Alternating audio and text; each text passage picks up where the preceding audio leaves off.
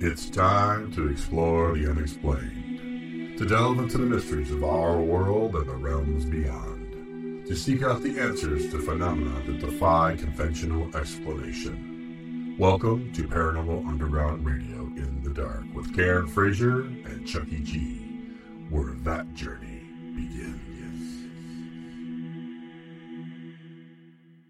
Good evening. This is Paranormal Underground Radio in the Dark with your hosts, Karen Frazier and me, Chucky G. Our guest this evening is going to be T. Ricks, an American-Finnish film director and film editor. We're going to be talking to her about a new film she's working on called Anguished, based on the Anguished Man painting, together with Sean Robinson, the owner of the painting. Hello, Karen. Hello, Cheryl. Hello, listeners. Hello. I actually did a little prep for the show today. Woo! Hold on to your. Yeah, Karen's taking over tonight.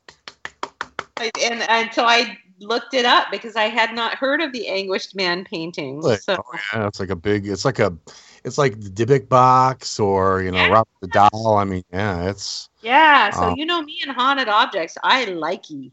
Yeah, me likey too. I was like, oh my God, because I read about this like years and years ago. There's two teams, I believe it's real haunted painting and I don't think it's haunted at all. It's just a made up story, so it's going to be interesting to talk to her, to see her take on it and, what they're working on with it and stuff like that. So, I mean, you can go to YouTube and you can find all sorts of different bits and clips of the stuff that they filmed and stuff, which is some of it's kind of actually interesting, but we'll find out tonight. So how's everybody this evening? Good. The other thing I did, there's something wrong with me because I've started prepping for shows a little bit. I know that we have Nick and Katrina coming on. Mm-hmm. And so I can't remember the name of the show right now, but I watched it. Paranormal Lockdown? Yeah. I love that show. I watched it this week in my spare time. Yeah, it's a pretty cool show. And then I like the Ghost of Shepherdtown too, and all the stuff he's done. I like him. I think he's pretty reputable, and he does a really great job, and he seems to be a really cool guy. I mean, not a person, but he seems to be a really nice dude. So it'd be interesting to talk to him. Yeah, I've interviewed him maybe 5 times, and he's always been really gracious and really forthcoming. And I mean, not just for Paranormal Underground, I've done it for some other places that I write for as well. And he's always been Johnny on the spot, willing to, and I appreciate somebody who's willing to put themselves out there like that, because you can't say that about all of them. Some members of his former show haven't spoken to us for a while. No, wait. And then it's the girl that's on Paranormal Lockdown, correct? What's her name? Katrina has been on the show as well, right, Cheryl? Paranormal States. She was on Paranormal States, right? Yes, she was. She has been on the show, and awesome. We featured her in the magazine as well before. Sweet. It's gonna be fun. Yeah.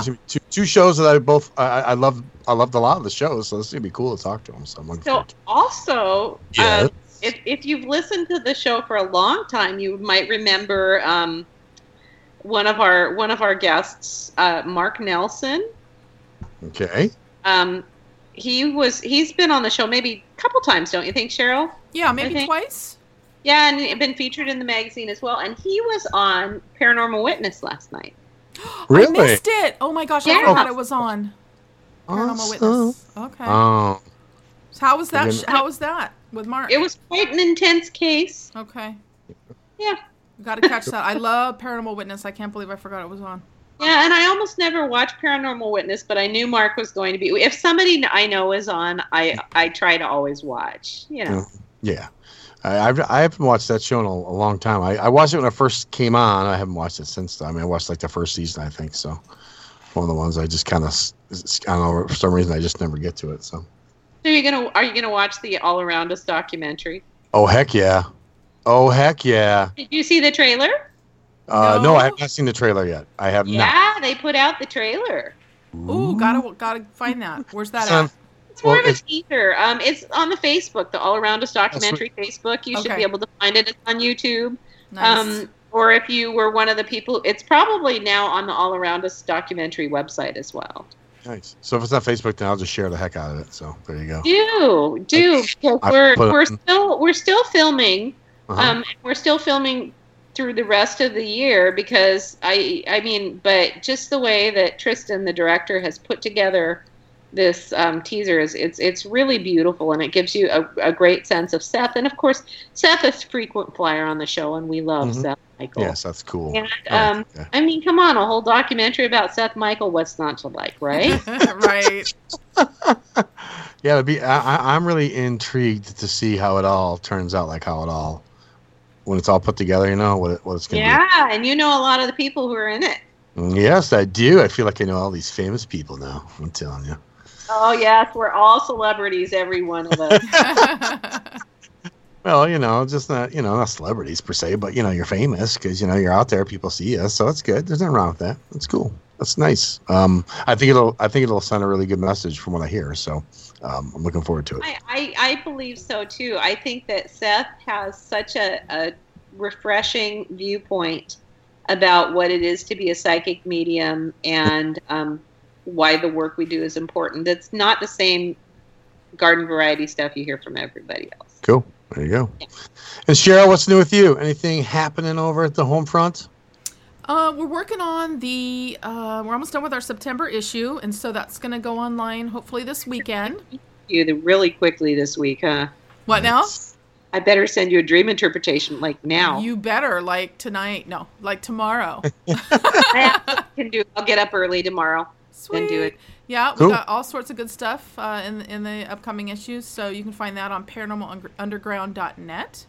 There you go. And other than that, just working hard. Okay. Awesome. So I'm going to be actually teaching a dream interpretation workshop. Oh, nice. Where?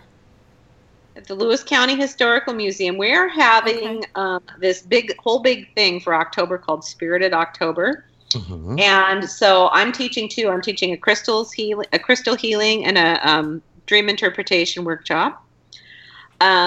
William Becker is teaching a psychic development class. Joe Teeples is coming to talk about real world vampires and the research he did into the vampire underworld when he was writing a novel called Vampires, a Maxwell Jackson mystery, I think. Let's see, what else do we have? Oh, Seth, Michael, speaking of Seth, and Aurora are going to do a gallery reading one night.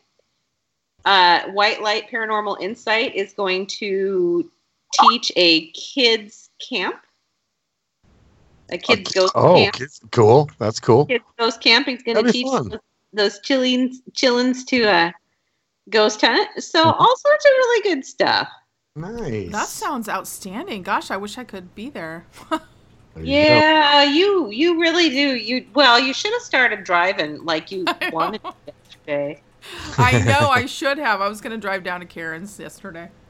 Today, whenever I told you that. It was on the menu this weekend, and she was thinking she should head on. I invited myself over to Karen's, but yeah, I didn't go. Well, you're always invited. Thank you. And then you didn't show. That's one of these days, Karen. One of these days. Well, Teresa West tells me she and Wade are coming out next summer. Nice. Oh, cool. Oh my God, that's going to be so fun. Yeah. Well, I believe it's that time. Can we go with that time there, Miss? Is it that time? Oh, I love that time. All right, let's do it. All right. Guys. Just when you thought the world couldn't get any weirder, it's time for our news of the strange and the odd. That is correct. It's time for the news. The weird news, the interesting news, the strange news, however you want to call it. So, first one up.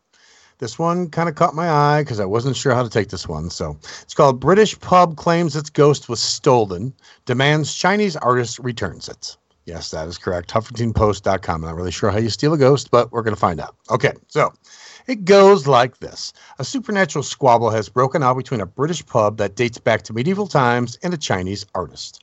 The Ye Old Man in Scythe, a 765-year-old pub in Bolton, England, claims it was haunted by the ghost of James Stanley, the 7th Earl of Derby, who was beheaded outside the pub in 1651.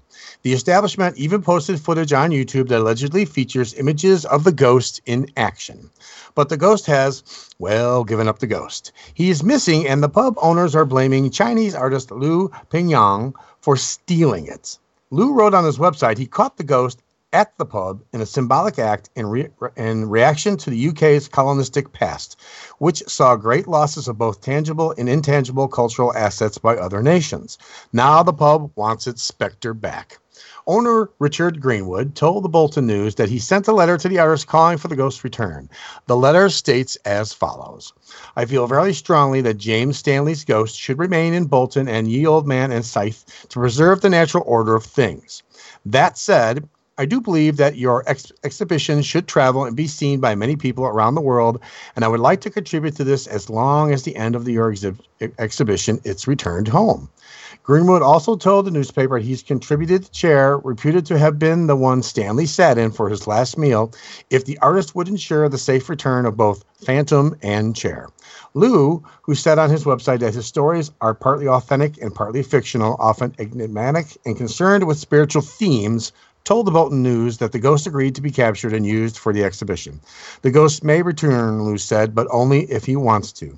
The artist was quoted as saying, my original thought is that after the world tour of exhibitions, I will discuss with him and ask him whether he would prefer to stay like this as a piece of art or go back to the Ye Old Man and Scythe. So, what do you think about that, Karen? What do you think about that? What does my face tell you I think about that, Chuck? I like... And you know me pretty well. Do I need to go on a rant? No, we don't want you to go on a rant. Okay. Yep, I saw the face, so we'll just move right on. No, here's the thing, Yes. honestly. Yes, go ahead. If someone asks me if I'd like to go on a touring art exhibit, I have every right to decide whether I do that or not. You cannot own the human soul. You cannot steal the human soul. Yes, thank you. That's what my face was saying. Unless it's Ghostbusters and they suck them up in the vacuum thing. But I mean, other than that, come on. Really? Come on. So, all right. So the next one is, this one's kind of interesting. Alien News 2016. Japanese are direct descendants of ancient Martians. This comes from Morning News USA. Okay, so when it comes to alien news, Japan is not the first thing that comes to mind, let alone makes the headlines. But a recent image grabbed from Google Earth could change all that and prove once and for all that extraterrestrials visited encumberings with ancient humans. The image shows structures eerily similar to structures photographed on the Martian surface. The structure appears to be a three-faced stone pyramid connecting to a dome-like rock. UFO Sightings Daily reported that the strange structures on Mars were photographed 2 years ago. Lying in an empty plain, its side appeared to have straight edges sloping to a circular formation at its base. They did not pique the interest of conspiracy theorists and alien news enthusiasts at the time, up until the image of a similar formation in Japan. They are believed to have been constructed during the Kofun era, which lasted from 250 to 538 AD. Are the structures made by the same unknown group, and could they be the original inhabitants of the Red Planet before it became a desolated wasteland? If so, where are they now, and are the Japanese people connected to them in some way? It is a fact that Japanese creation myth tells of gods who appeared spontaneously and also did not possess a definite sex. These five appeared spontaneously and went into hiding after the emergence, were those how the earlier settlers of the island described a visit from extraterrestrials. Japan opens its doors to the world barely 200 years ago, and even then, their way of life has been considered strange by many. They are one of the few, if not the only country which naturally worship is still flourishing. Their deities within nature often make appearances time and time again to visit holy places. Could these gods actually be extraterrestrials making contact with its chosen people? Will future developments make Japan the spotlight for alien news? And what of the other origin stories throughout the world? Do they also contain a sliver of truth hidden behind the fantastic stories of epic struggles in heavens? Guess we'll just have to wait and see. So I thought that was many questions, no answers. Any questions, no answers. I thought it was interesting how they're trying to tie it in, though. I mean, because I just never thought of that before. That so was a speculative piece, I would say. I would say that is correct. But, speculative pieces are also good. My last one is World record 199-mile long lightning bolt reported. And we know how much we like storms and lightning. Yeah, that got to your attention, Cheryl. Like when we're all like, oh my God, there's a storm, take our headphones off when we're doing the show. Yeah. 199 miles long. That's what I said. Says scientists identified all-time world records for both the longest lightning bolt, nearly 200 miles, and the world's longest duration lightning flash, over 7 seconds, according to a report released last Thursday. Both records were certified by the World Meteorological Organization, which is in charge of documenting such things. The record-long lightning bolt was spotted over Oklahoma, which traveled 199.5 miles, about three-quarters the length of the state. That's almost the distance from New York City to Washington, D.C. The world's longest-lasting lightning flash lasted for 7.74 seconds on over a province in France. A report about the records had been accepted for publication in the Bulletin of American Meteorological Society. This reinforces critical safety information regarding lightning, specifically that lightning flashes can travel huge distances from their parenting thunderstorms. Our experts' best advice: when thunder roars, go indoors. The lightning strikes were detected using extreme sensitive radio receivers, likely to how an AM radio sounds during a thunderstorm when the static of the lightning discharge can be heard. We set out these extreme sensitive radio receivers to hear a storm, to triangulate exactly where the lightning start flashes and it ends. So far this year, 35 Americans have been killed by lightning. This is the first time lightning has been included in the official World Organization Archive of Weather and Climate Extremes, which documents records of heat, cold, wind speed, rainfall, and other events. 199.5 We are not going to repeat that story to my mother. That is Why? terrifying. Because my mother will probably when there used to be, you could hear lightning and it would be like where you'd count, 20 seconds between the lightning and the thunder or something, right? My mother would let us sit on the toilet. So I just can imagine if she learns that it can be 199 miles away. Yeah. So it'd be like, in New York City, there's a thunderstorm, and here comes the lightning all the way across. So what I had heard was that lightning can travel 10 miles away from its... Like, if the sky is clear over your head and 10 miles away is a storm, it can travel 10 miles. How could it travel 200 miles? I don't know, but they record. How did they measure that? They measured it with radios. They took radios and they put sensitive radios out all the way across to do studies on storms and such. And then I really wish I didn't know that, Chuck. Thanks a lot. Well, that's something else to worry about. I thought it was interesting. I was you sitting in your house and 200 miles away, zap! I'm like, ow, what the heck? There's not even a storm around here. What's going on? My apartment got struck by lightning once. Did it really? Yeah, that was terrifying. Mm-hmm. We had some lightning here yesterday, man. It was going off, and I was trying to do some writing, and it was right in the backyard. It's like, bam! You get that flash of light. Really, just like shook the whole house. The shit, yeah. Yeah, and then boom, the power goes off, and I'm like, okay. And I'm sitting there for about a minute, and all of a sudden, whoop, everything went back on. I'm like, oh, that scared the heck out of me, though. That was like just way too close. Yes, I recall a conversation with my son when he was a teenager. He was on the golf course in a lightning storm. I was like, dude, get off the course. Oh, we'll be fine. Yeah, with golf clubs. Hey, we're just walking lightning rods right now. Hello. Yeah, so I wouldn't mess for graphite. I don't know if graphite is conductive. I'm not sure. Well, if you're in a car, you're safe, right, though, because it has rubber tires. Rubber tires.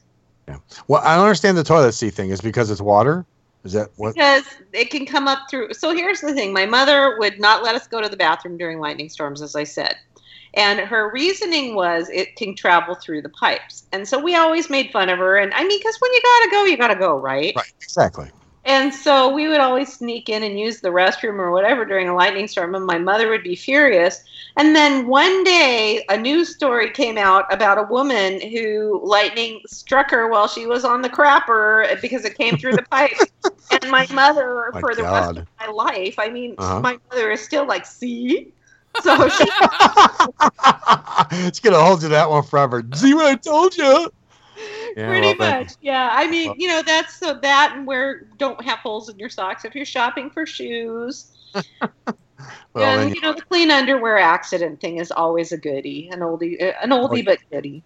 I was always told that if you're, wear clean underwear in case you're in an accident, If I'm killed in an accident, You know what happens to people when they die? Like the last thing they usually crap in their pants. Yes. So that's what I was just saying. What doesn't make any sense? If a truck was coming at me, I had clean underwear, and I'm like, oh shit, I'm about to die. I'm gonna all over the place. So I mean, seriously, what's the point? So I don't understand. I don't get it. Hey, look, my friend Patty's is a listener this evening. Hello, Patty.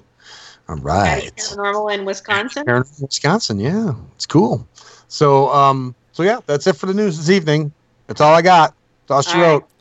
So I turned my editor at the managing editor at one of the places I write for onto Black Eyed Kids. Oh, did you? Oh, are you gonna write? Kind of accidentally, yeah. And how'd that go? And I tried to discourage her because I mentioned it in context of something else, and she was like, "What's that?" I said, "Well, you really don't want to know. You won't sleep at night. It's really kind of a frightening thing." Oh no, she was all over researching it. So, once you go down that rabbit hole.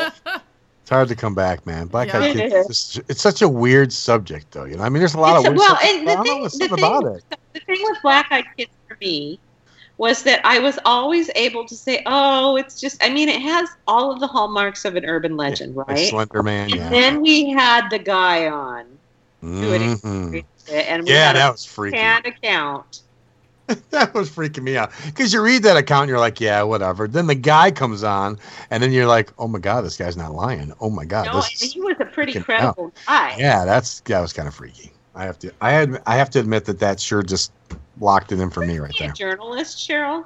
Yeah, he was. He was a journalist from Texas. And Brian Bethel, yeah. And if you want to look up our podcast, just go to Podbean or iTunes, search Brian Bethel Paranormal Underground. You'll want to listen to that.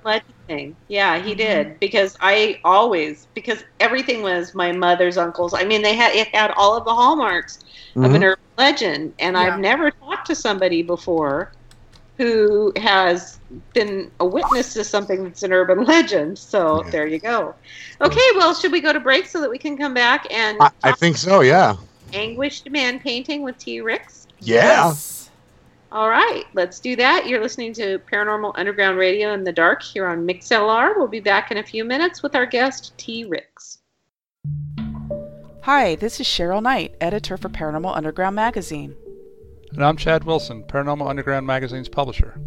Every month, Paranormal Underground Magazine explores the unexplained by examining topics that range from haunted sites to ufology to cryptozoology. We also spotlight investigators and researchers who continue to pave the way in a field that seeks to answer some of life's most complex questions. If you want to read about topics like psychic phenomena, demonology, conspiracy theories, crystals and herbology, and much, much more, visit paranormalunderground.net and start exploring the unexplained today. Hey everyone, if you can't get enough of Paranormal Underground, then I've got good news for you. We're on social media. You can find us on Twitter, on Facebook, and I think even on MySpace, and nobody has a MySpace page anymore. So check out Paranormal Underground on your favorite social media site today. Hey, great t-shirt. I've heard of that place. It's really supposed to be haunted. You wear such cool t-shirts. You must have been, to every haunted spot in the country? Well, not really. I'm a member of HauntedShirtClub.com. I get a great t-shirt from a different haunted place every month, along with an info card with photos and stories and more. I can hardly wait to open it every month. Wow, I have to check that out.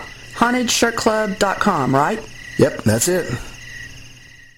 Nestled in the rolling hills of rural northwestern Illinois, just 45 miles southeast of historic haunted Galena, is Willow Creek Farm. Considered by paranormal investigators and others to be one of the most haunted private residences in the state, the farm is much more. It's not just another ghost story, but an amazing tale of an eternal connection between the living and the dead, where time doesn't exist. Find out about the mystery of the farm and what makes it so unique. Coming October 31st, 2016, to Amazon. Hey everyone, it's Karen Frazier, co-host of Paranormal Underground Radio in the Dark. Thanks for listening to the show. You've probably read my column in Paranormal Underground magazine. I write columns about energy healing, metaphysics, and also dream interpretation. But did you know I also am an author of multiple books about metaphysics and the paranormal? You can learn more about the books that I've written on my website, authorkarenfrazier.com. That's author Karen, Karen, Frazier, FRAZIER.com. A global secret society, what imprisons your overall freedom, dismissed as a conspiracy. Mind-controlling technology, dismissed as science fiction. Evolutions in primal energies, ghostly apparitions, UFO and extraterrestrial life forms, dismissed as a fantasy. 3 books, written by Maria Anna van Driel, telling you everything what can be known by revealing the truth of the most unbelievable actions governments have made in the last 8 decades in mind and behavior control.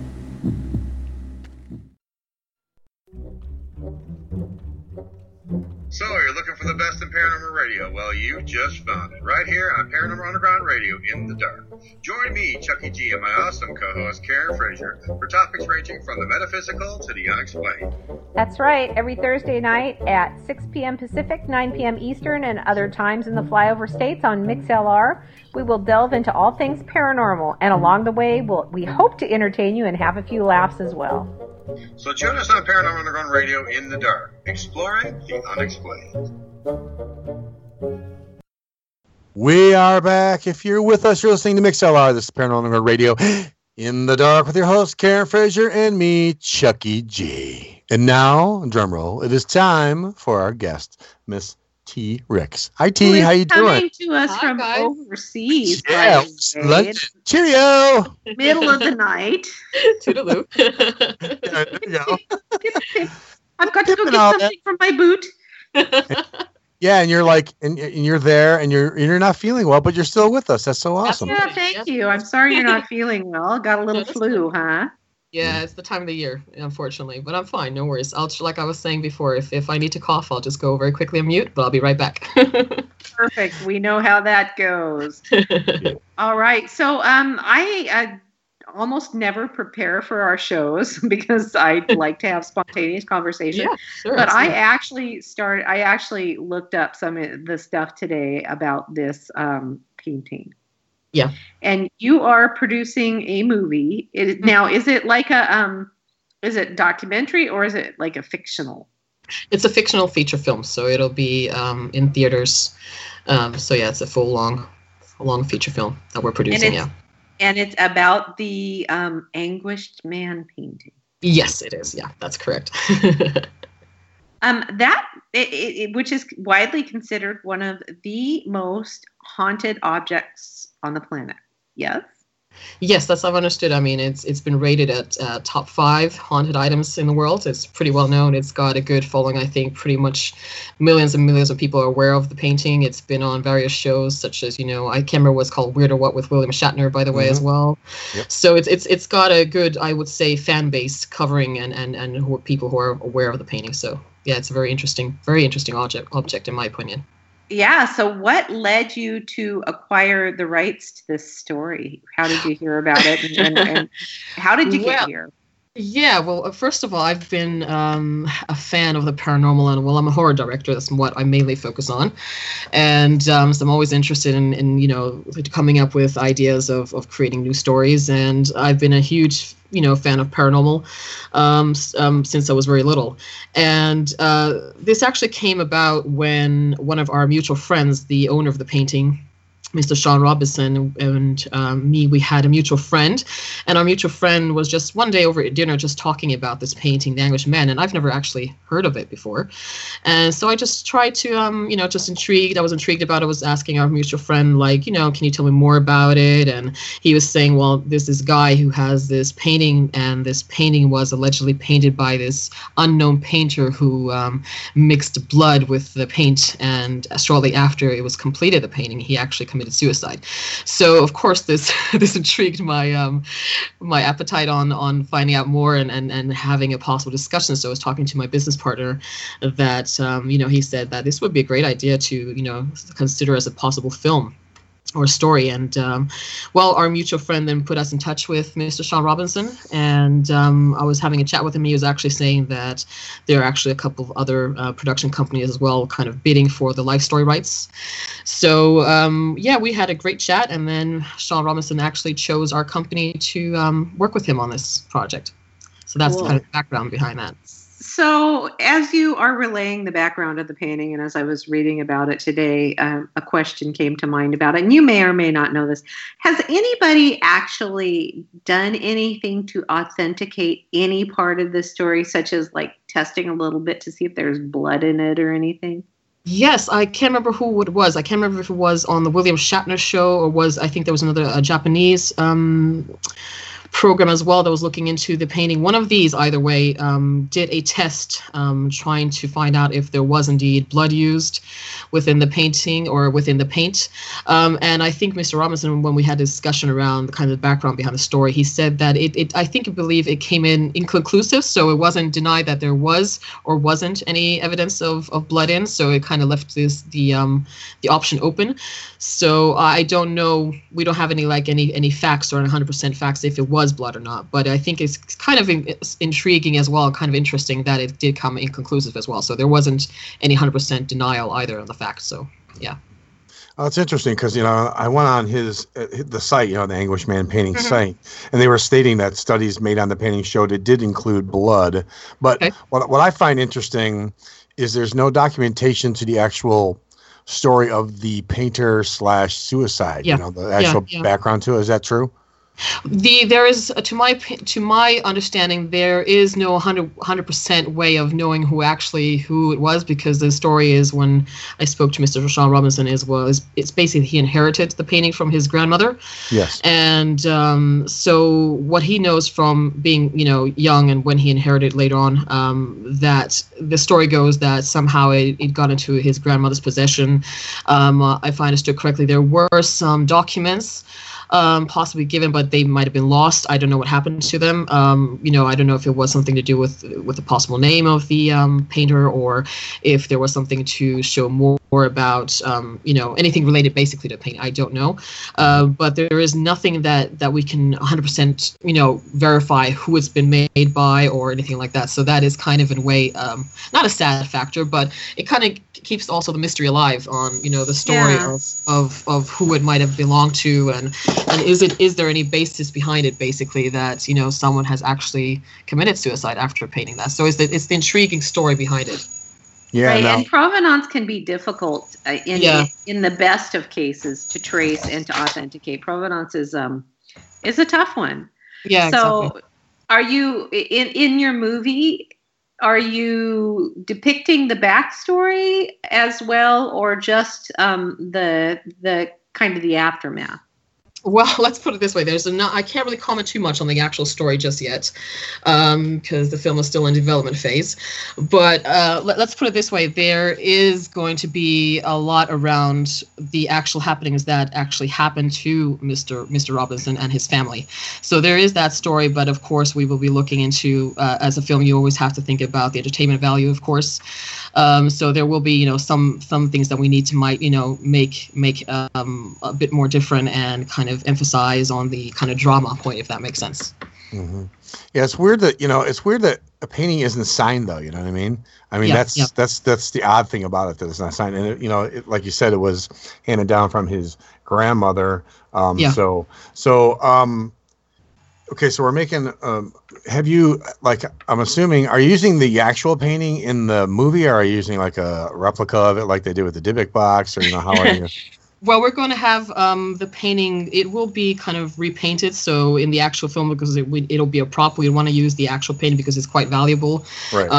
In the sense that it will be used in marketing, so people will be able to have a chance to actually go and visit the painting when we go into kind of tour with the marketing projects that we're focusing on. So people will have an ability or the possibility to actually see the painting live, and kind of ask questions around the subject with Mr. Robinson as well.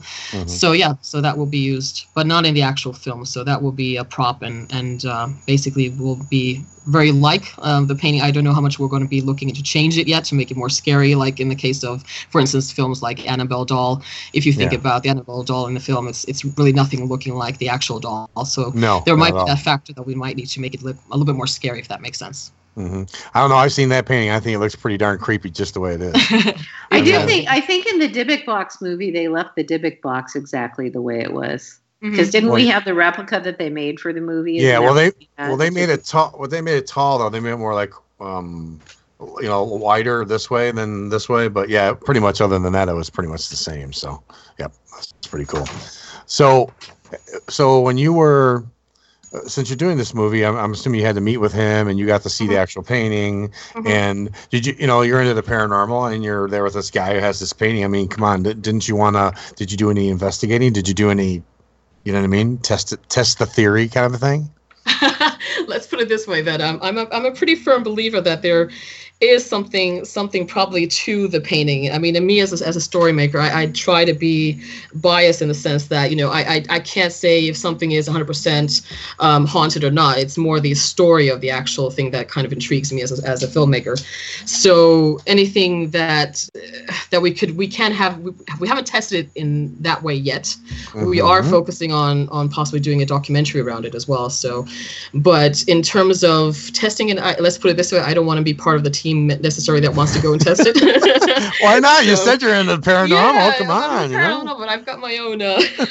Thoughts about it. The stories on. Oh my gosh. The kind of what I've understood, like Mr. Robinson has told me, a lot of the cases that the painting has actually caused a lot of people to have nosebleeds. So, and kind of people being pushed by the stairs and maybe something following them home. So, like I said, I've had my own paranormal experiences, but anything that's kind of been in some ways been said that it's kind of maybe some way malevolent in nature. I don't know if I want to take my chances on that. Let's just put it that way. Yeah, because I mean, Karen had what we call it, the Dybbuk box, whatever. And I got a chance to take it to my house too, or my ex-wife was not thrilled about me having it in the house either. So, but yeah, so I understand where you're coming from. So, so let's get a little backstory. I'd like to find a little bit more about you. I mean, how did you get into filmmaking? I mean, what was your first foray into filmmaking, or why did you want to get into filmmaking? Is it something you love? Oh, hard question. Well, I guess it started like I said probably in the beginning, that I'm a huge horror fan and a fan of the paranormal. And it kind of started out when I was 5 years old, when I was my dad had a huge collection of horror films. Cool. And of course, he told me at a young age, don't go watch them, as you're probably going to have nightmares. And of course, at the age of 5 or 6, I didn't listen because I was so intrigued with. I saw my dad once watching a film, and I sneaked up behind him and looking at the film. I think it was called Troll or something like that. And I remember, and I had horrible nightmares. But usually, your senses go like you see something horrible, and then you kind of go, well, okay, I don't want to have anything to do with that. For me, it was total opposite. That it actually intrigued my interest within films and horror. I was like, yeah, this is the kind of stuff I want to do. I want to focus on creepy stuff, and because I think it's the adrenaline rush. Even though I was very young, I didn't understand why I maybe feel this is intriguing. But that's how it kind of started. So, and after that, in my teens, I was thinking of what should I do? What should I do when I grow up? I was focusing a lot on becoming a painter at that time. I went to high school for studies in painting and arts. So I was thinking, well, I could do this. It's fine, but it's not really giving me what I want. So, and I heard about this really cool film school in Finland, because my mom is Finnish, and we moved there when I was about in my teens. So when I was about in my 20s, after I graduated from high school and college, basically I went straight to the University of Filmmaking in Lahti. It's a city in and I studied that for 4 years. It was a really cool school, and after that, that's how I kind of got into that whole mode, if that makes sense. Wow. So what was your first film? What was your first production? Because I'm a filmmaker, so I'm kind of curious. Well, my first production was, of course, something in school. It was a short film that we made with people. And it wasn't actually horror. It was more to do with fantasy films, something like more like Tolkien and stuff like that. Yeah, right. And after that, I worked for about 4 years after school, because it was really hard to get work as a director, because you're straight from film school. People don't tend to take it serious, like what do you really know about film yet. So I started my job as being an editor. And after that I started winning prizes from editing. After that, they different places gave me jobs about working as a director, and that's how I kind of gradually built it up my director work. And my first main feature was a mock documentary, actually, called Better Than Andy, which was a feature film that was based around this crazy artist that was kind of very bohemic and very crazy, and was on the top of his game at some point, but then he lost it all, and he came back to Finland, and was just a kind of a way of looking into this artist's life and what is art, all these kind of art pieces where you dig a hole in the ground and you get a 10-foot pole, and then you put it in the ground and you kind of cover it up, and that's, in some cases, some people consider that as art. So that was kind of the film in that sense, of scoping about crazy people making these really weird art pieces. So that was my first film. That's pretty darn interesting. I don't even know what to say to that one. Now, I know you won a Best New Music Video of the Year. Didn't you win an award for something like that? Yes, I did. Yeah, that was way back. Yeah, that was when I was still starting out. But yeah, that was I think the second music video that I ever made, and it was chosen by the people, basically, of the music video channel back in Scandinavia. So that was pretty cool. Yeah. Cool. So you're in the biz per se now. So what have you worked on? Things that we know, or Yeah, so I don't know if you might have heard, there was my second feature film, my horror feature Rage. Rage Midsummer's Eve. Yeah. That came out last year in March 2015, and now I'm working on kind of my bigger scope, if that makes sense. So I'm still in a work in progress, as people in the indie field would say. So it's about getting to bigger places. So that's why we're working on this film at the moment. All right. So how did you even get hooked up with the gentleman that owns Sean, that owns the painting? How did you even get hooked up with him to? Well, that was through our mutual friend that we had. So we were just having dinner with him, and he just mentioned this painting, and he just said, my business partner, we were all having dinner, and we were talking about, I don't even know where it came up. It was just because he's in the paranormal. We were just talking about things, and he would just say, "Hey, have you heard about this Englishman painting?" I said, "No, I've never heard about it. Can you tell me more?" And he said, "Yeah, it's this crazy painting, and it's allegedly haunted, and it's causing a lot of freaky stuff at the owner's house." And that, of course, intrigued me. And I said, "Hey, maybe we can hook up a call with the owner and discuss matters further." And that's how it started, basically. Does he live in England too, or? Yes, yeah. Okay, he lives further away. He lives further in the north than I do. So yeah. Well, that's an interesting way to start off. You're having dinner, and like, hey, but by the way, we got this haunted painting. It's really cool. Exactly. Not your everyday conversation, but. That's crazy. So all right, so and the film is still. I'm assuming, is it still in progress? Or are you still working? Okay. Still, yeah. All right. And are you writing it? Is someone else writing it? Who's the writer of the said film? Well, the main writer is me and my writing colleagues. So we've come up with the idea with, of course, Sean Robinson's guidance kind of around the painting. We interviewed him a lot, tried to look as much as we could about the material that we could find online, talking to anyone basically who had any kind of story around the painting itself. And that kind of, inspired us to have the concept that we have now, which unfortunately I can't mention anything just yet. That's okay. But so we are the screenwriters and basically focusing on that. Yeah. Cool. Well, I have a question about other horror movies, and you're going to have to render it as opinion, obviously, because you didn't work on these movies. But one of my, I guess I don't want to say complaints, but just kind of one of my issues with horror movies is that I often know the actual story because we work in this field, right? Yeah. And it changes very much for the fictionalized movie. And I understand that that's to make it scarier, because you even said, well, we may want to make the painting a little scarier, things like that. But honest to God, like the one that I'm thinking of is the Dybbuk box, just because Jason has been on our show so many times, so we know the Dybbuk box intimately. Yeah. And I guess that story is really quite scary on its own. So why tinker with it when it's so scary as it is? Is it just something that wouldn't play as well with audiences, or what's the thought process behind changing that? Well, I know as well a lot about the Dybbuk box. Is one of my let's say favorite items that I've heard about, which are haunted, it freaks me out as well. And so I've looked at a lot of shows and documentaries that have been around the Dybbuk box, and the story itself is very scary. Yes, indeed. But I think a lot of the times the factor is for filmmakers is finding the entertainment value. So making it maybe we don't necessarily always want to use the actual people, using basically their names. We want to make more fictional characters based on an item, as this one, for instance. This story of the Dybbuk box is a bit different than what has been portrayed in terms of the people actually dealing with the actual item in real life.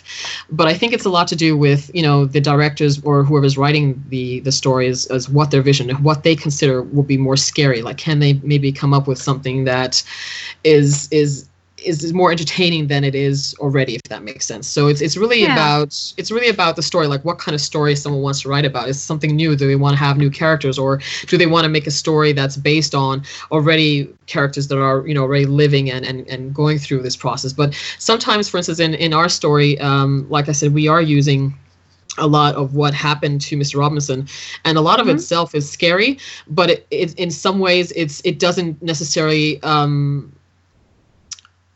in some ways it's maybe not always enough, if that makes sense. So as a filmmaker, you're always looking for ways to make it more tense. Like, for instance, for me, I've watched of tons and tons of horror films, for education purpose or fun and everything, and I'm kind of numb, for instance, to a lot of horror films. So I don't really get creeped out about anything anymore. So that's the problem. So for me, it's kind of been a challenge of how do we make a film that is really creepy? How do we work on something that kind of, affects everyone that's in the film theater? Yeah. And how do you find that balance between genuinely creepy or scary and just like pandering and stupid? Because a lot of filmmakers really cross that line.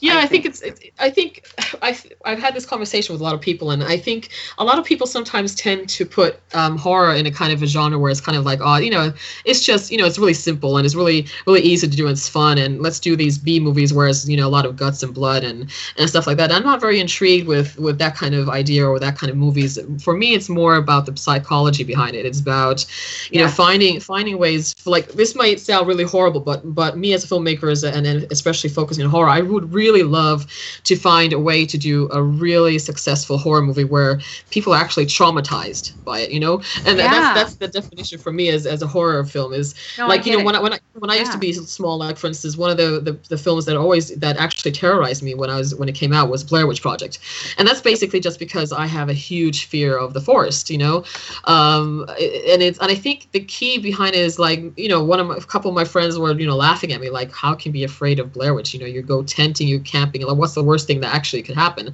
But for me, is the forest is an area where I'm not comfortable with. I haven't really been in the forest. I don't live in a in a detached house. I live in a flat, in an apartment building. So all that kind of stuff, things that people are not maybe used to, or is very you're not familiar with. Those are kind of things that make things afraid for people, and I think that's the balance of trying to make a really successful film, is you need to be able to find things that make people scared, and then again, people are not, everyone is individual. What I might find scary is not what you guys find scary, if that makes sense. So it's really hard to find you need to find, a way to balance a lot of different things. You need to, maybe someone's afraid of the dark. Let's put a scene where, someone is searching the dark and then something, creeps up behind them, or someone's maybe afraid of, full apparitions. So maybe we might have to think about, putting an apparition somewhere. But, these are things that are really, really hard to focus on. So anyone who thinks that horror films are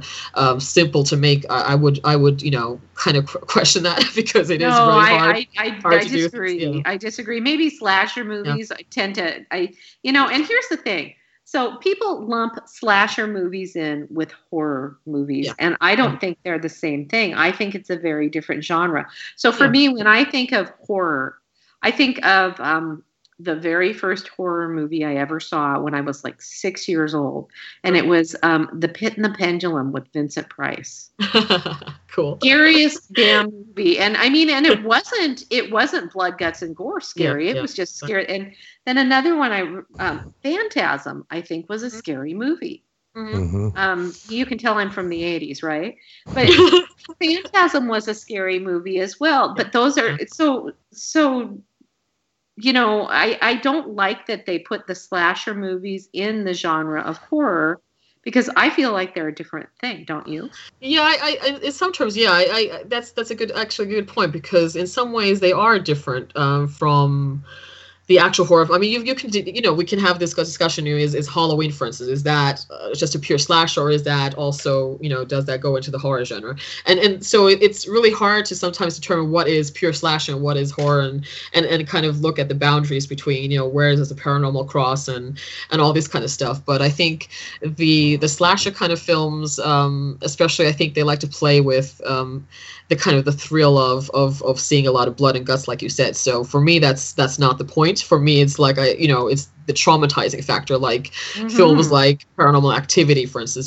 For me, it's scarier to actually not see what I'm, what's messing with my head, if that makes sense. And Paranormal Activity was incredibly well done. Yeah, exactly. And both Blair Witch and Paranormal Activity, the two you list, were both very well done. And two movies. Now, I almost never get scared at horror movies. I thought The Conjuring was hilarious. So, if that tells you anything about kind of what it takes, but both paranormal, just the first Paranormal Activity and Blair Witch were both psychologically, genuinely scary movies. So how do you find that and tap into that?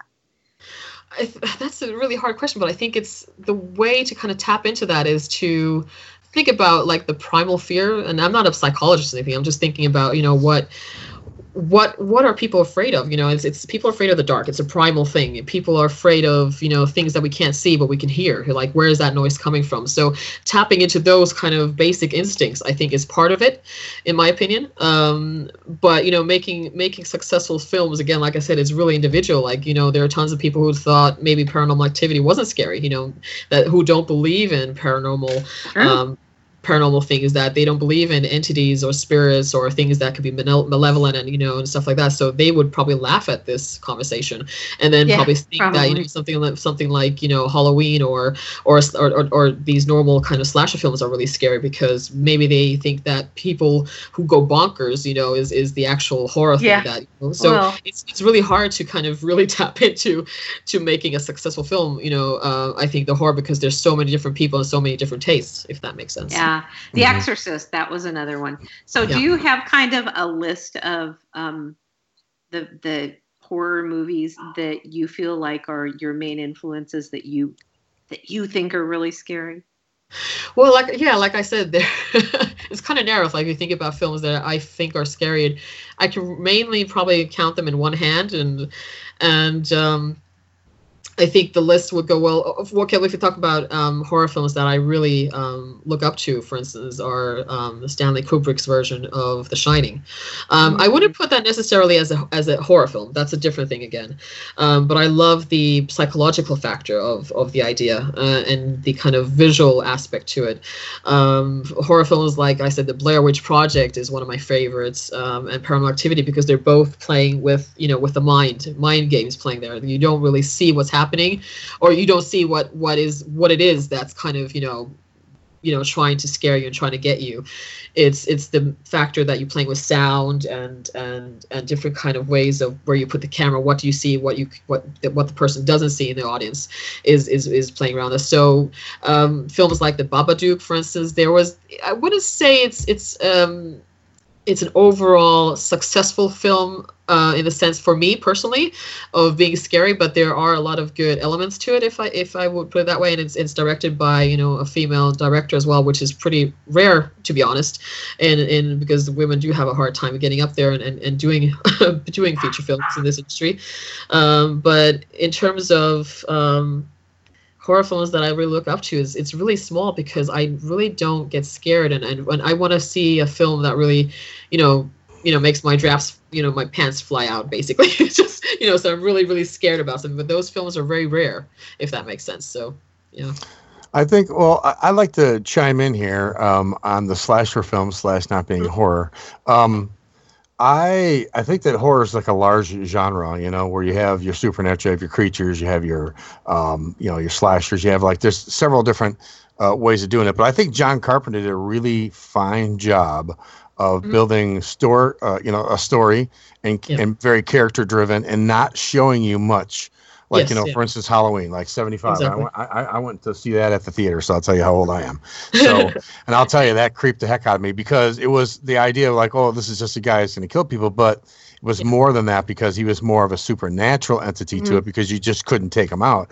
And the fact that they didn't show, if you watch the movie, there's no blood, there's nothing, but yet the idea of the scene where he sticks the guy to the closet, the pantry door and stuff like that. I mean, it was just, it just really freaked me out. Just like, The Fog and such other, great movies like that. So I think that less is more when it comes to a movie. I think that, you really want to have a good character base and a really good solid story. And then work from there, you know what I mean? So. Yeah, absolutely. Yeah, I mean, absolutely. Halloween is one of my all-time favorites. It's one of the reasons as well I wanted to kind of focus on horror films, because it's such a great masterpiece. I also love the Rob Zombie version of Halloween. It's a different take on it, but it's also somehow scary in very many ways, but in different ways. But again, since we were on the slasher topic, there are so many slashers. Some of them are really good in some ways, and then some of them are really, really bad. And for instance, one of my all-time non-favorites is I think it's called Hatchet or something like that. And it's just for me, it's kind of I don't know, because I don't know if it's made with is it totally serious, or is it made in kind of a comical way? Because when I watch this, I feel should I be laughing, or should I be looking at this in the sense of, should I be afraid of this because I'm not afraid of it, but there's a part of me that wants to laugh. And for me, I don't. This is just my personal opinion, but I don't like mixing comedy with horror. It's just it just for me, it's horror is horror, and simple as that. Maybe sound very narrow-minded, but it's just the way I feel about horror. I think horror should be about traumatizing and not making stuff to jokes. That's what we have comedy for. But that's just my opinion, Yeah. So yeah. Well, I mean, some of the, and I have to say, I do like some comedy with my horror, but it depends. It depends on the mood of what I want to watch too. You know what I mean? Yeah, sure. Sometimes when I watch action, I just want to see action. I want to see someone getting their butts kicked. Yeah, sometimes I get a little comedy with that. But one of my all-time favorites is The Uninvited, which is a really old, the one with Ray Milland. It's a really old ghost story. And it was so well put together with no special effects, nothing at all. I mean, there were some small ones here and there, but it just was really creepy, I mean, just when I watched that as a kid, I was like, okay, I'm freaked out now, So, so you're like the paranormal. So have you ever got into the paranormal, go on an investigation? I mean, what made you interested in the paranormal? Did you have an experience? What? Well, okay, this is going to be a pretty long story if you could ask it that way, but I'll try to keep it short. So, oh, go ahead, take your time. We have a half an hour. Yeah, you go for it, girl.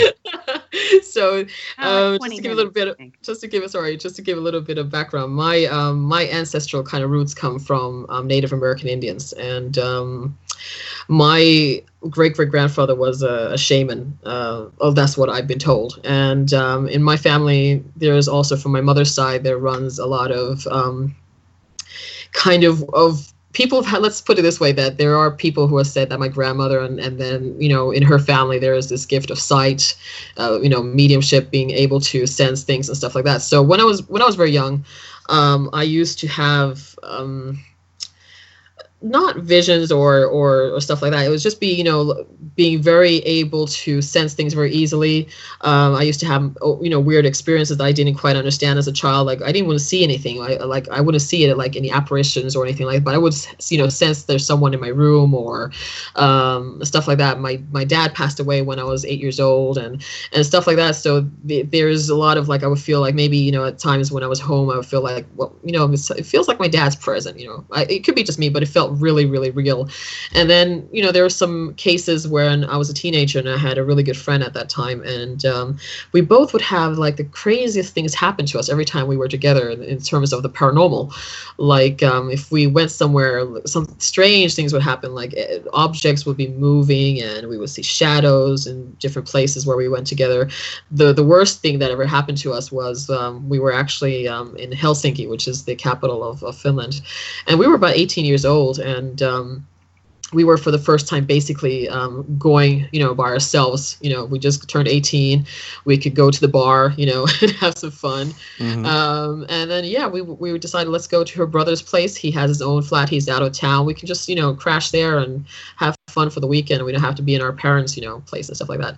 And so one night we decided, I think it was a Friday night, that let's just go out and let's have fun and let's see what happens. And so we decided, we went actually to a coffee shop. So we turned 18. We didn't even take any alcohol, which is kind of sad if you think about that. We just decided to go to a coffee shop, and really boring. And this is how we celebrate being 18. And but we stayed out late. We weren't particularly tired. I didn't think I felt tired, and neither did my friend. It was time to go. You know, basically, you know, everything is closing down. The last buses are going, the trains. So let's go back to her brother's place and let's just call it a night. And so we went into the bus. And I asked my friend, are you completely sure you remember where to get off? Like, you know, like what bus stop? And she said, yeah, don't worry. And I was kind of like, okay, let's see what happens. And we went into the bus, and the bus was driving along, and all of a sudden I was looking out the window. I was like, uh-oh, that looks familiar, that place. But I didn't say anything, so the bus went a little bit more, and I was telling my friend, are you completely sure? Like, we've been on this bus now for 20 minutes. I'm pretty sure, like, his flat was, or his house was about 10 minutes away from the city center. And she said, no, don't worry about it. Just sit down and, you know, let's, you know, it's probably the next one. I said, okay, fine. All of a sudden we were going in this really, really, really long, like road. Like there was nothing there. There was no houses or anything. The bus was continuing. People were in the bus, of course. It wasn't an empty bus, but it was just driving and driving and driving. And then I told my friend, listen, I'm just going to ask the bus driver now if you know, where is that stop? Because it's getting ridiculous. So I went to the bus driver and asked, hey, you know, where is that stop? It was so-and-so. And he said, oh, that went ages ago. I was like, oh, great. And he said, don't worry, I'll let you off on the next bus stop. So he did. And we got off with a couple other people. And then we realized we have to go onto the highway. We have to kind of, you know, lift our way back to the city center and find a way, you know, to go to his flat that way. Because, you know, we could either walk, which would take us forever, or we just take, you know, just lift and take a ride from, you know, or basically hitchhike, which wasn't a good idea. But, you know, what can you do? Mm-hmm. And so we were walking. We went back on the highway. We were going back towards the city center. And there were no cars whatsoever, right? You know, driving either way at that point. And all of a sudden we were walking, and there was this like overhead bridge basically on top of the road. Like there was this pretty cool bridge. And my friend was looking behind me, and she was looking if there were any cars coming. And I was looking up the bridge, and I saw this weird shadow. And I thought, okay, that's odd. I mean, why is there a shadow like a person up on the bridge? Like, well, I thought maybe, you know, this is, you know, it's some sort of arty-farty thing, you know, that people want to put somewhere in the middle of nowhere. And I didn't think about it. And I turned away. I was looking at my friend, looking at where the cars are. And I just, you know, quickly turned my head back again to see if the shadow is, or the statue was there, and it was gone. I was like, okay, this is just me. I'm just thinking, you know, maybe I'm just too tired. And so we're walking closer again to the bridge, and all of a sudden my friend again was looking the opposite way, and I was looking at the bridge, and I could see like feet dangling from the bridge. I was like, what is going on? Like, why are there feet dangling? Is someone trying to come down from the bridge? And I was going to tell my friend, you know, like, hey, turn and look, do you see what I see? And when I turned back, there was nothing there anymore. So it's like, okay, I'm not going to say anything. My friend is going to think I'm crazy. Mm-hmm. And we were walking closer again to the bridge again, and all of a sudden, again, my friend turned to the opposite way, and I was looking at the bridge. We were really close now, and on the wall of the bridge, on the lower case of the bridge, there was this figure of like a person in an X pose. It was really odd. Like they were looking like they were on the wall, like in an X pose. Okay. Really weird. And I was gonna tell my friend, like, now you got to see this. Like, this is not me anymore. That's definitely someone there. And we both looked, and all of a sudden it wasn't there. It was like literally in an instant. We were just 1 second, and that person, or whoever was there, wasn't there. Mm-hmm. And so we came to the bridge. We were just going to go under it, and we could hear like this really weird rumbling noise in the bushes. And so we, that kind of made us feel a bit scared. And yeah, my friend was kind of like, well, no, it's just an animal, just never mind. Let's just go quickly. And so, but the minute we came basically outside, or we walked under the bridge. And once we came, to the other side of the bridge, basically, my friend at that instant, she looked back towards the way that, if there are cars coming, so we can hitchhike. And it was just, to this day, I think I get goosebumps, because it was just the look on her face. Like there's this non-verbal thing that sometimes you could just read someone so well. And her face was just, for an instant, I knew what she was saying. With her face, without moving her lips, she said, kind of run. And she started running like crazy, and I didn't want to look behind me. I was running and running and running as well. I was like, my life was literally flashing before my eyes. It's not a joke. It tends to happen when you think you're dying. Yes. And I was like, sorry, Mom, for, sorry that was such a dickhead, being that and that. Really forgive me. And I just thought, I have to look back now. I have to know what I'm running from. And so I got the guts. I turned while I was running. I looked behind me, and I swear to God, I saw this figure that had like this Freddy Krueger shirt on, like a black and red shirt. It was really weird. I couldn't see any feet. There were no feet. There was no head. And I know that the arm of this figure, the right arm, it was lifted, and I could see something shiny in this arm, and it was really weird. And but there was just a torso. There was no legs, nothing. And so we were just running and running and running. And out of nowhere, like from God send this or whatever, all of a sudden there was this car, this taxi came there, and it stopped in front of us and said, hey, come on, quickly, get into the car. And so we said, yeah, without thinking, we got into the car, and there was the passenger and the taxi driver. And we drove off, and we were silent maybe for like 5 minutes. We were catching our breaths and being really panicked. And all of a sudden the passenger was asking us, excuse me, ladies, what happened to the person that was running behind you? We were like, huh? Like, what person? Like, oh, you saw something too? And said, yeah, but the strange thing, and like both the taxi driver and the passenger, they were both sober. They both said that they saw something like running behind us, but didn't have any legs. There was something definitely there, and all of a sudden, once they came there closer to us, it vanished in thin air. Like, it didn't jump, according to their words. There's no way it jumped anywhere, because there were no bushes. There was a straight fall down to the next kind of highway down there where we were running. So where did it go? So I don't know what that was. I really don't know. I don't know if it was paranormal, but look, for people to have that kind of experience, like me and my friend, we were talking about what we saw, and the guys in the taxi, without even us saying anything, they saw the same thing. So that was the most craziest, the most terrifying experience I've ever had. And basically. How have you not turned this into a movie? Yeah. Yes, it's in the works still. It's in the works still. Oh my God. I bet you slept well that night, huh? Yes. So sorry about the long story, but that was just one of the things that has happened to me, and it's still intriguing, and still, even though it terrified the living daylights out of me, it's still still kind of gives you that adrenaline that this is the kind of stories I want to make, and this is the feeling that I had then I would like to create for other people to experience as well. It sounds really horrible, but it's what's the truth.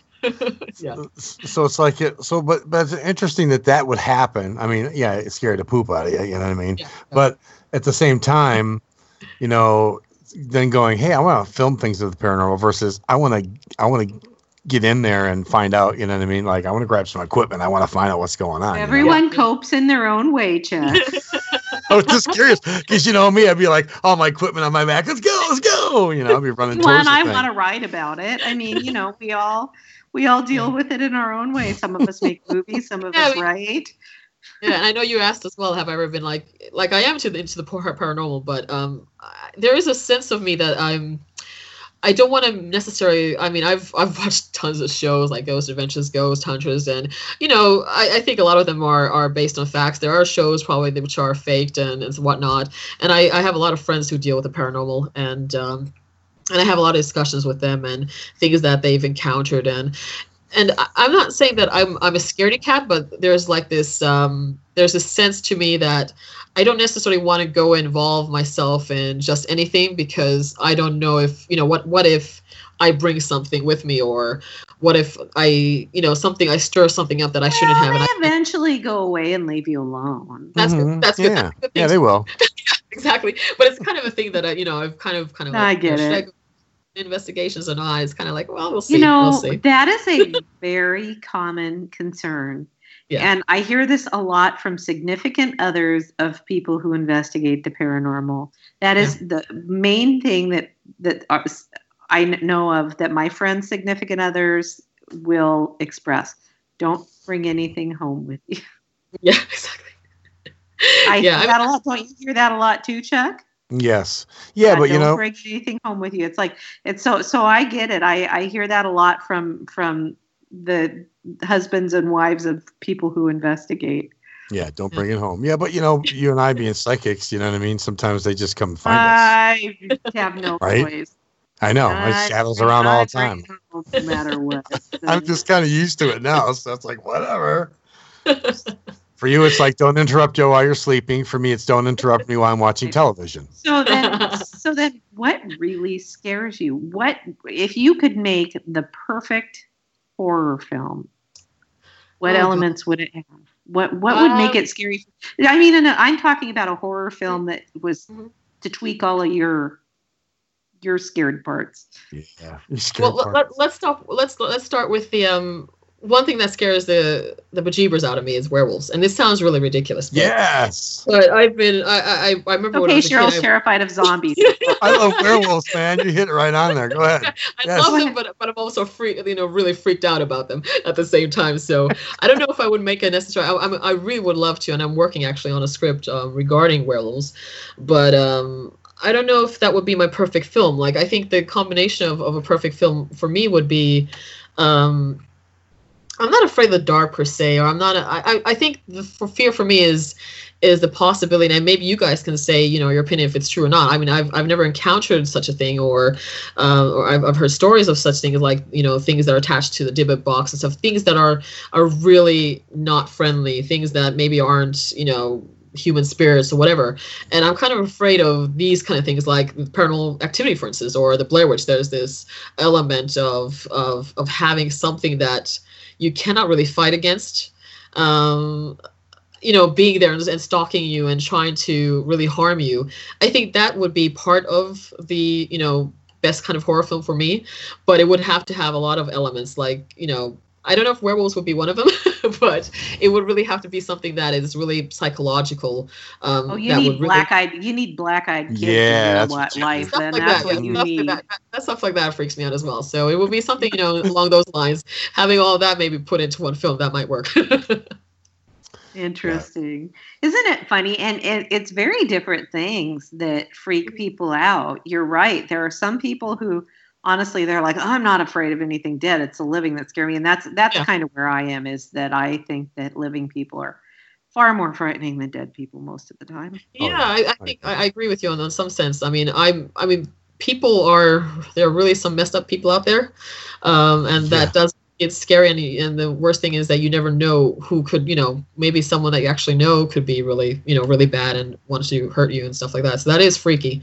But for me as a filmmaker, I want to focus more on the kind of aspect of having, not necessarily creatures, I don't like the idea of showing too much. For me, it's not, because we're all, like we're discussing, we're all individuals, we're all afraid of something. So if I make a creature that, in my opinion, looks scary, it might not look scary to you. So I want to be able to avoid that kind of referencing in anything that I do, because I'd rather play with, the way that let's for instance, I've got a glass of water here on my left side. I turn my head for a moment and it's in the kitchen. That's the kind of stuff is the stuff that kind of creeps me out. If that makes sense. That's a little freaky. Yeah. Is there a certain type of I don't know what you would call it, maybe viewpoint that you find scarier than others, like found footage or a first person, or what do you think about the different types? What do you find scary?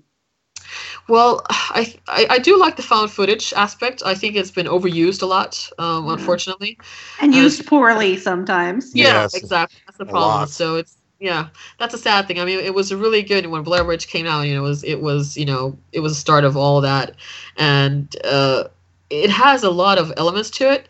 I don't know what the best viewpoint would be. Found footage is always good if it's really, really used in the right kind of sense and the right kind of way, where you don't question, like, wait a minute, how is he filming this when he's, rewinding that? Those kind of things are the things that are the killers in that kind of films.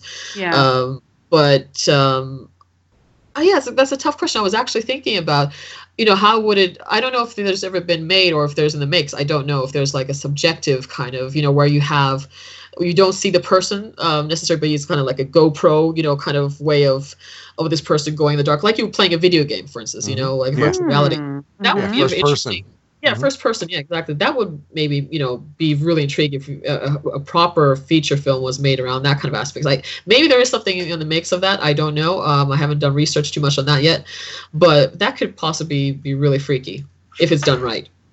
Yeah, if it's done right. And you're right. The problem is, and I think this is why so many horror movies make me laugh as opposed to scaring me, is that there are things that just take me right out of the movie, just like you were saying. And boy, it's hard to avoid those. You've got to pay really good attention to detail as a filmmaker, I would imagine. Yeah, it's hard. So that's why I always say to people, like, horror is a really hard genre. And comedy and horror, I think, are the hardest. I mean, drama itself is, I think anything that you try to do is I wouldn't use the word maybe hard, but it's challenging to have the right essence and making a good film that people don't go like, wait a minute, that didn't make sense, or no, I didn't kind of like that. So anything that kind of, like you just said, takes you out of the film, I think is a bad experience. So if you're really sucked into it and you don't question like what's happening at that moment, I think that's a successful thing. And it's really hard to do that in horror, especially, I think. I think you're right. And I mean, that's in any type of storytelling.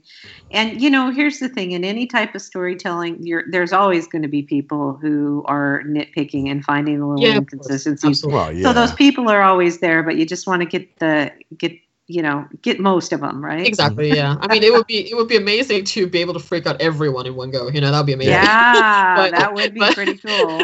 That would take a lot of research. That's why like Stephen King books are so good, because it's like, I go back to, it's so character driven. Like you get into the story with the people and you get invested. Yes, then when you're invested in the people, then you start putting the turmoil or whatever in there. And then you're like, no, I don't want that guy to die. No, I like that guy. He's funny or something. You know what I mean? Or you can kill that guy. You know what I mean? So that's what it is. So I think that's the problem as well with a lot of the horror films nowadays, is that horror films are one of the most successful films in the sense that, they're really easy going in the sense of making money, if that makes sense from a business point of view. Yeah. So it's a sure sell in some ways. But I think the problem with a lot of the horror films that are made today is that you don't really get into the character. Like a lot of things happen, but you don't really feel like, for my problem, this is just me. Maybe it's, just me that feels, but I never feel like nowadays when I watch something like, I don't know, Sinister, which is pretty good in some ways. The ending, I didn't like at all. But like, I don't feel like I know the people. Like, I don't feel for them. If something happens to them, I don't really care. Character development is not. Yeah. Mm-hmm. And it's stuff like that has to feel earned. Yeah, exactly. Yeah. So I don't know if, I don't know why it's done that way. I mean, that's why, for instance, I love films like I mentioned Kubrick, because there you feel like you have this connection to the characters in some way. Yep. So, but I don't know, maybe people don't want that kind of slow burning beginning going into, who his character is. Yeah. It's because, I don't know. Video game short attention span. Yeah, exactly. So, T, it's time for what we like to call shameless self-promotion corner here. This is where you can tell people where to find you, films to look out for, that type of thing. Yeah, perfect. So yeah, I just would like to say to everyone, basically, just if you have any interest in learning more about our upcoming film, Anguished, feel free to look at me up on Facebook and also check out the Anguished Man page on Facebook for more information. Films to look out for. I think it would be cool. I think there's one film that's coming out pretty soon, which I'm very psyched about, is the Girl with All the Talent, which is a zombie film. So I think that is one that I definitely want to go see and have a look at, how it's done. It's I think there's a good potential of it being really good, so I'm really hoping that it is. But yeah, anything to do with the Anguished film, you'll just have to wait for more information and news on the progress on that. So I do apologize. So any idea when we can expect that? Well, you should be hearing more very shortly after Christmas, so I will keep you updated. Nice. All right. Yes. All right. Well, thank you for coming on with the flu. Thank you for staying up until 3:30 in the morning. Yeah, and it's been really fun talking to you. Yes, it has. Thank you very much. All right. Thank you. Have a good night. You too. Thank you. Bye, guys. All right. Bye. There you go, guys. T-Rix. And we are going to take a break. When we come back, we have a correspondent segment and we have the lightning round. So stick around. You're listening to Paranormal Underground Radio in the Dark here on MixLR. We'll be right back. Hi, this is Cheryl Knight, editor for Paranormal Underground Magazine. And I'm Chad Wilson, Paranormal Underground Magazine's publisher. Every month, Paranormal Underground Magazine explores the unexplained by examining topics that range from haunted sites to ufology to cryptozoology. We also spotlight investigators and researchers who continue to pave the way in a field that seeks to answer some of life's most complex questions. If you want to read about topics like psychic phenomena, demonology, conspiracy theories, crystals and herbology, and much, much more, visit paranormalunderground.net and start exploring the unexplained today.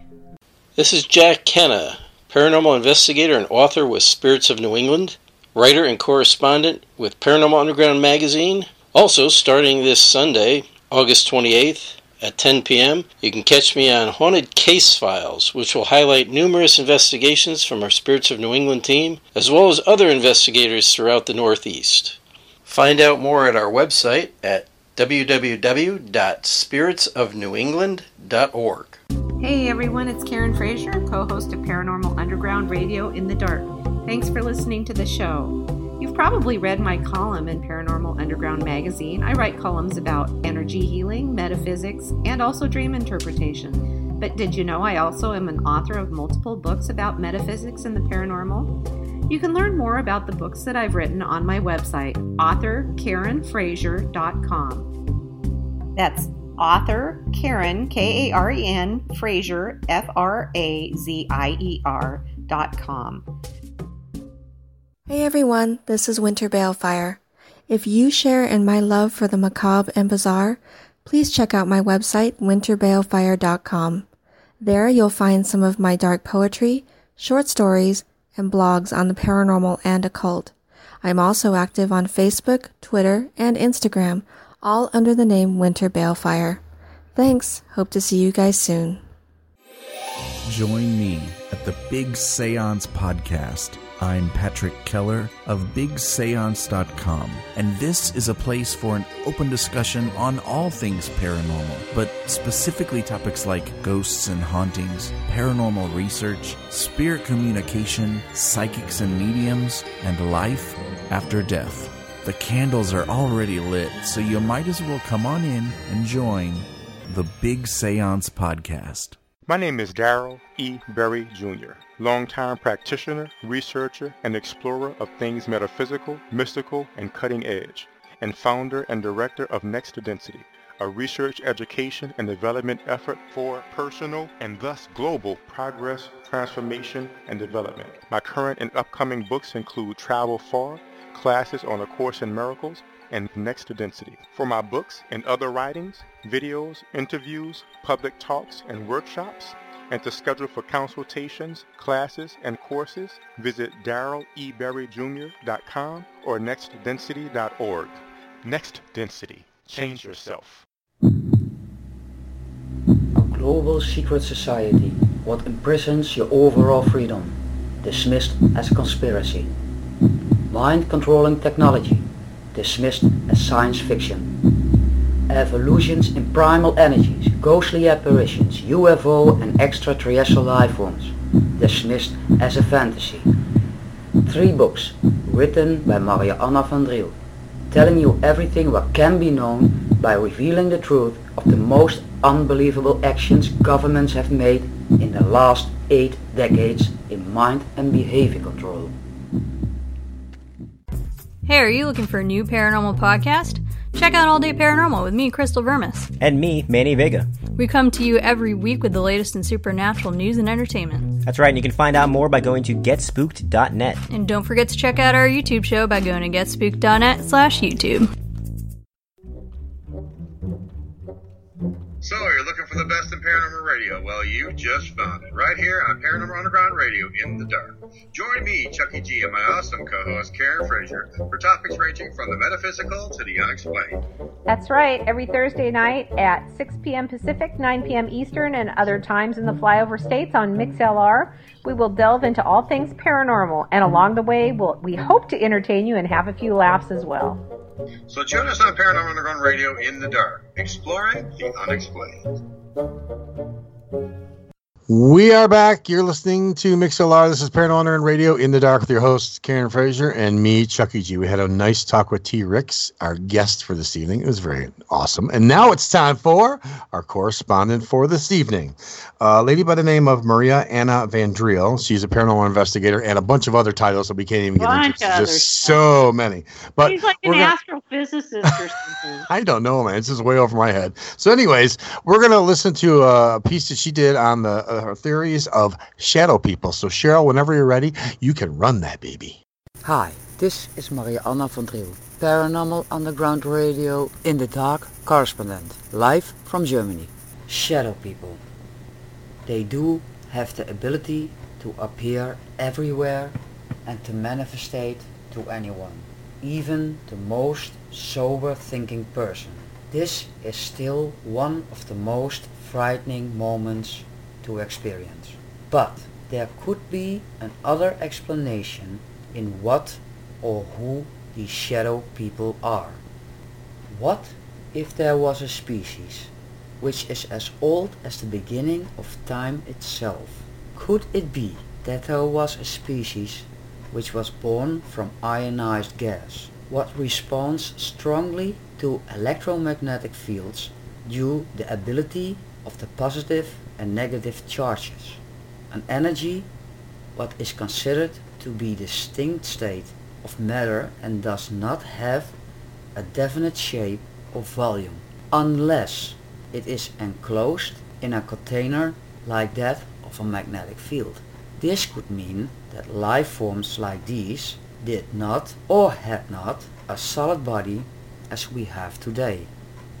Let's also assume that an evolution in thermal and non-thermal energy, what was known as light and fire creatures by many nations and were only given the name angels and demons to cover up this knowledge and primal energy, did have an awareness of both themselves as well as their surroundings. Well, that's pretty lame, right? Floating the surface of a planet and not being able to touch anything, but evolution was not standing still, and one-celled organisms started to evolve in many different species over time. In anthropology, it's been said that a change in diet has caused a certain growth in intelligence with our ancestors, what gave them at a certain point in time the ability to think of how to make, for instance, an axe from a single rock. But could it be that these light and fire creatures had something to do with this rising in intelligence? Now what if these light and fire creatures had and still have the ability to touch our basic energies and magnetic fields? Did our ancestors gain some of the capability in creativity not only due a change in diet, but also after a form of electromagnetic telepathy was applied? What does have the behavior of increasing the neuron activity in the brain by using this kind of synthetic telepathy? A form of mind and behavior control is taking place. what even could result in our ancestors building sacred buildings and machines on command. Buildings what had the capability to produce torsion energy waves, quantum trapping, but also synthetic magnetism and an artificial controlled gravity field. Could it be that these light and fire creatures saw our ancestors as simple biological systems and used their bodies as a safe and protective vessel in order to build those pyramid-like buildings and to create photon explosions inside a dome of synthetic magnetism, which contained an artificial created gravity field supported by torsion energy waves. A technology what gave these creatures a form of density, as in an electromagnetic holographic projection. Because if it was already believed in ancient times that there were life forms which did not have a shadow, it could be that our ancestors were looking at a reflection of a light creature born from UV light, a light source we know today as plasma energy and black light. Now the second step in my theory, and definitely the most scariest one, at least for me it is.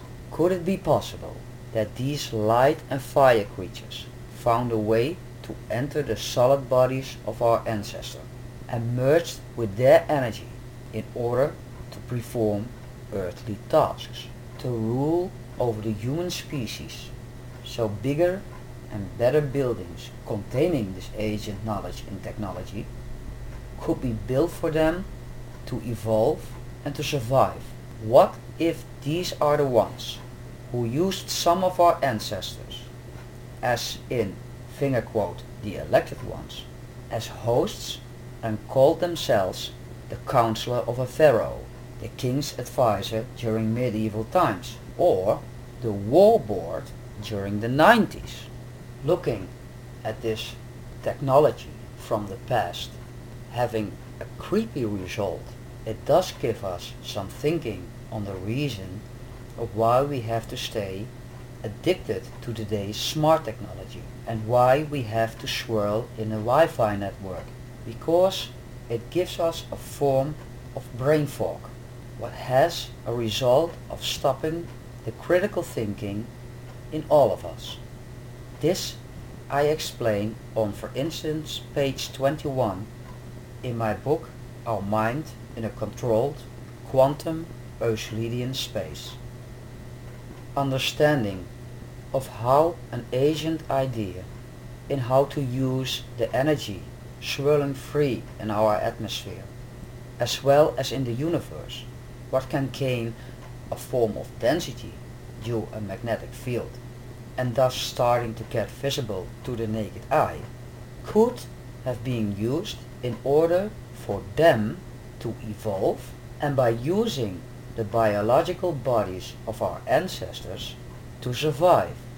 From this point on, the term free energy suddenly changes into an extreme, scary idea.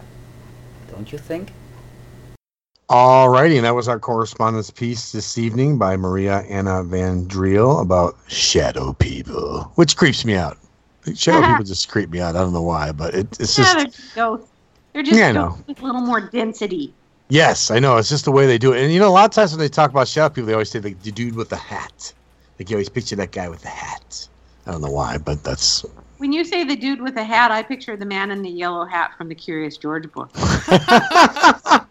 This is more of the, I don't know, the really long brim kind of, you know, that's the thing. But anyways, so what are we doing now?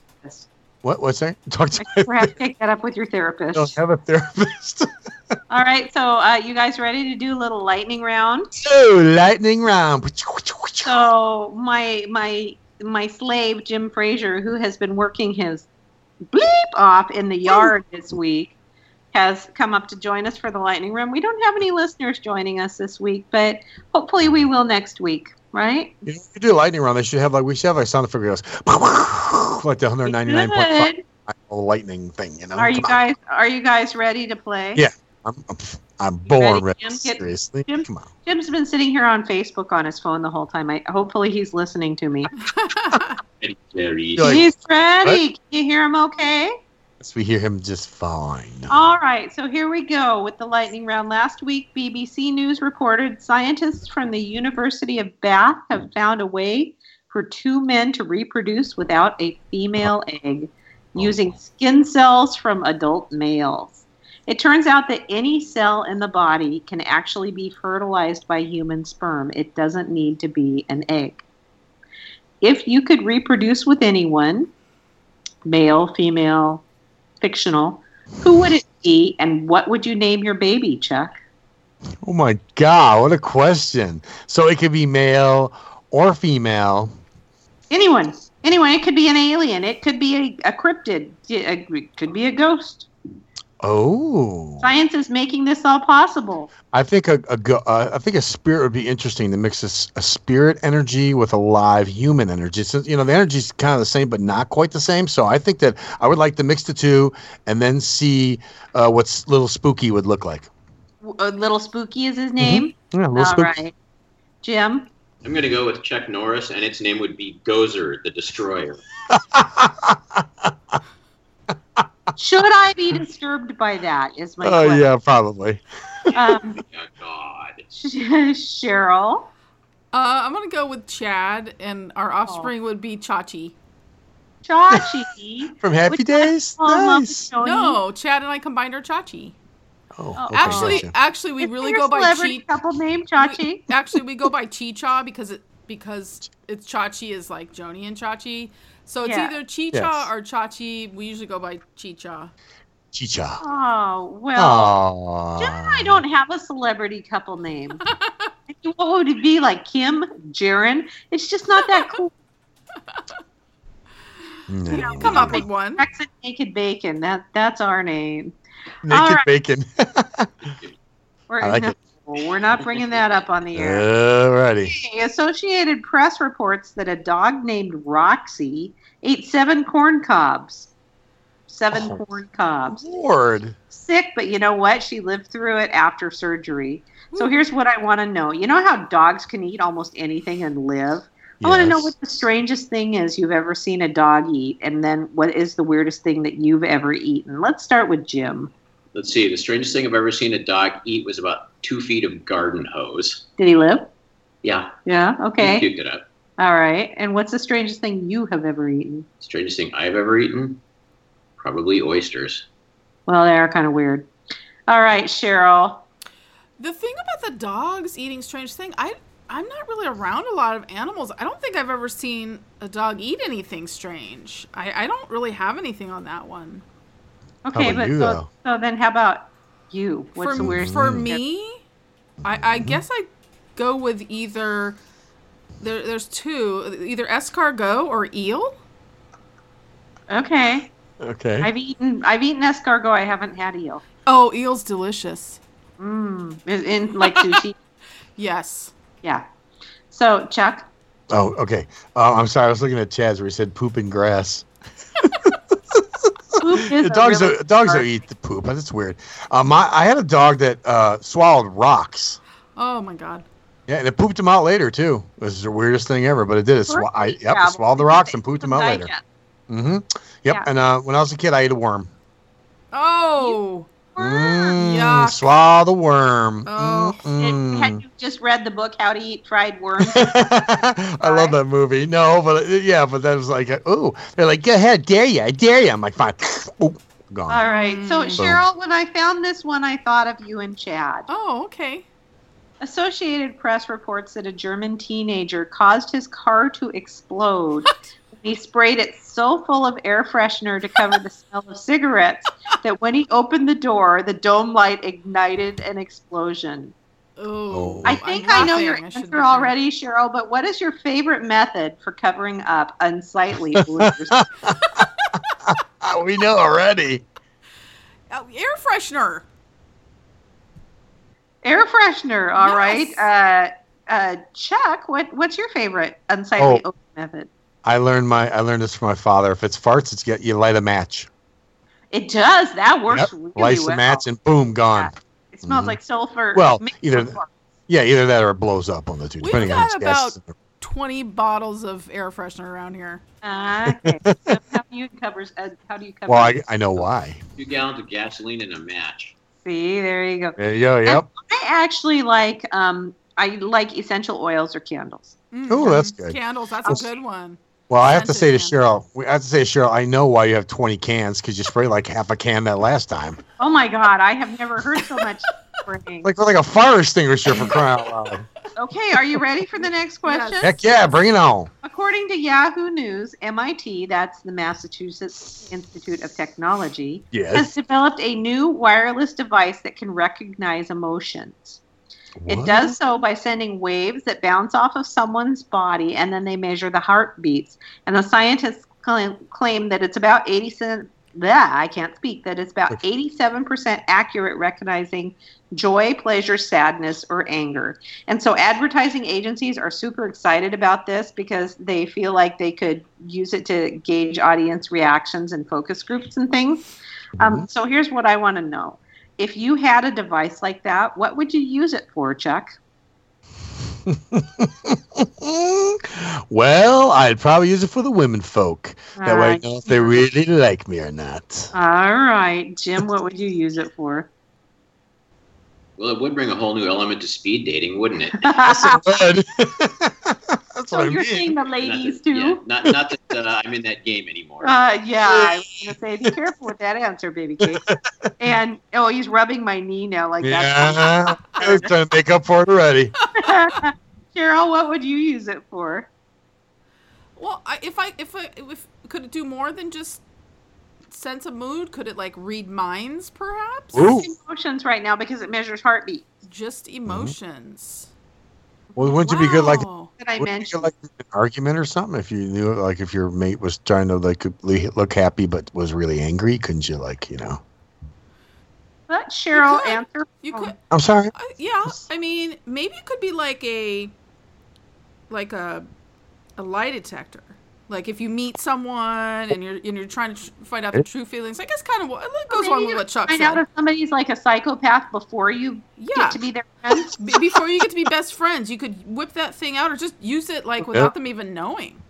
Oh no, you can't hang out. I can't because I tend to ignore my own radar with people. And always think, I'm just being mean, and then I wind up in friendships with just horrible people. And then I realized it, and I was like, oh, okay, anyway. So, UPI, this comes from UPI. They reported this week that a woman in Oregon, actually, this was today in the news, a woman from Oregon totaled her car because a spider dropped down from the rear view mirror and startled her. So, what would have to be in the car with you to cause you to total it, Jim? Ooh, and silence. We have dead air, folks. He's thinking. A cobra? A cobra, all right. Chuck, what would cause you to total your car? Bees, man. Bees. When a bee gets in the car and I'm driving, if I see a bee getting, like today, I saw a bee in a window, I got to roll it up. Roll. Yeah, it freaked me out. No. Cheryl, what would cause you to total your car? It would not take much, so I'm going to go with a gnat. A gnat? I freak out. Yes, I tell you, a little thing flies by and I freak out. I'm glad I don't live in Tennessee. Ask Chad. He'll tell you. Holy cow. That's everyone who lives near Cheryl should feel very safe on the roads. All right, last one. Okay. News reports this past week have been about how cat scratch fever could, in rare circumstances, kill you. And so those reports have caused dire headlines like, cuddling your cute fuzzy kitten could spell certain doom. Here's what I want to know. I would like to hear your best death by kitten sensationalist headline, Cheryl. What's cat scratch fever? Cat scratch fever. Cat scratch fever. Ted Nugent sang about it. It's like... well, that's why I don't know it. Okay. Some bacteria or something in cat scratches that can make you sick. Oh my God. I'll just go with meow. Meow. That was good. Oh my God, I'm not going to top that one now. Death by kittens. I don't know. I don't really have a title. Cat throttles neighbor. I don't know. I don't really. Death by kittens. James Bond killed by Pussy Galore. Oh! That's how you play the lightning round, everybody. Thank you, Jim, and Bob for had coming about the upstairs. same answer. Yeah. All right. So next week, who's our guest? Oh, guest time! I was like wrapped up in the paranormal lightning round. All right, next week we will be talking with Rich Newman.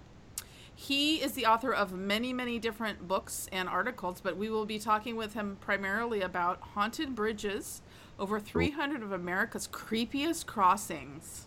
Well, that's new. Yes, exciting. Okay. All right, and then we have big October coming up.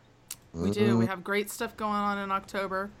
We have Stanton Friedman and Kathleen Martin. We have Linda Godfrey. We have Nick Groff and Katrina Weidman. We have Sylvia Schultz. Oh, and it's going to be so much fun. I can't wait for October. All right. Okay, and look for a magazine coming out over the week or this weekend, hopefully. Yes. Yep. Hopefully with a column from yours truly, and we'll see how that goes. Yes.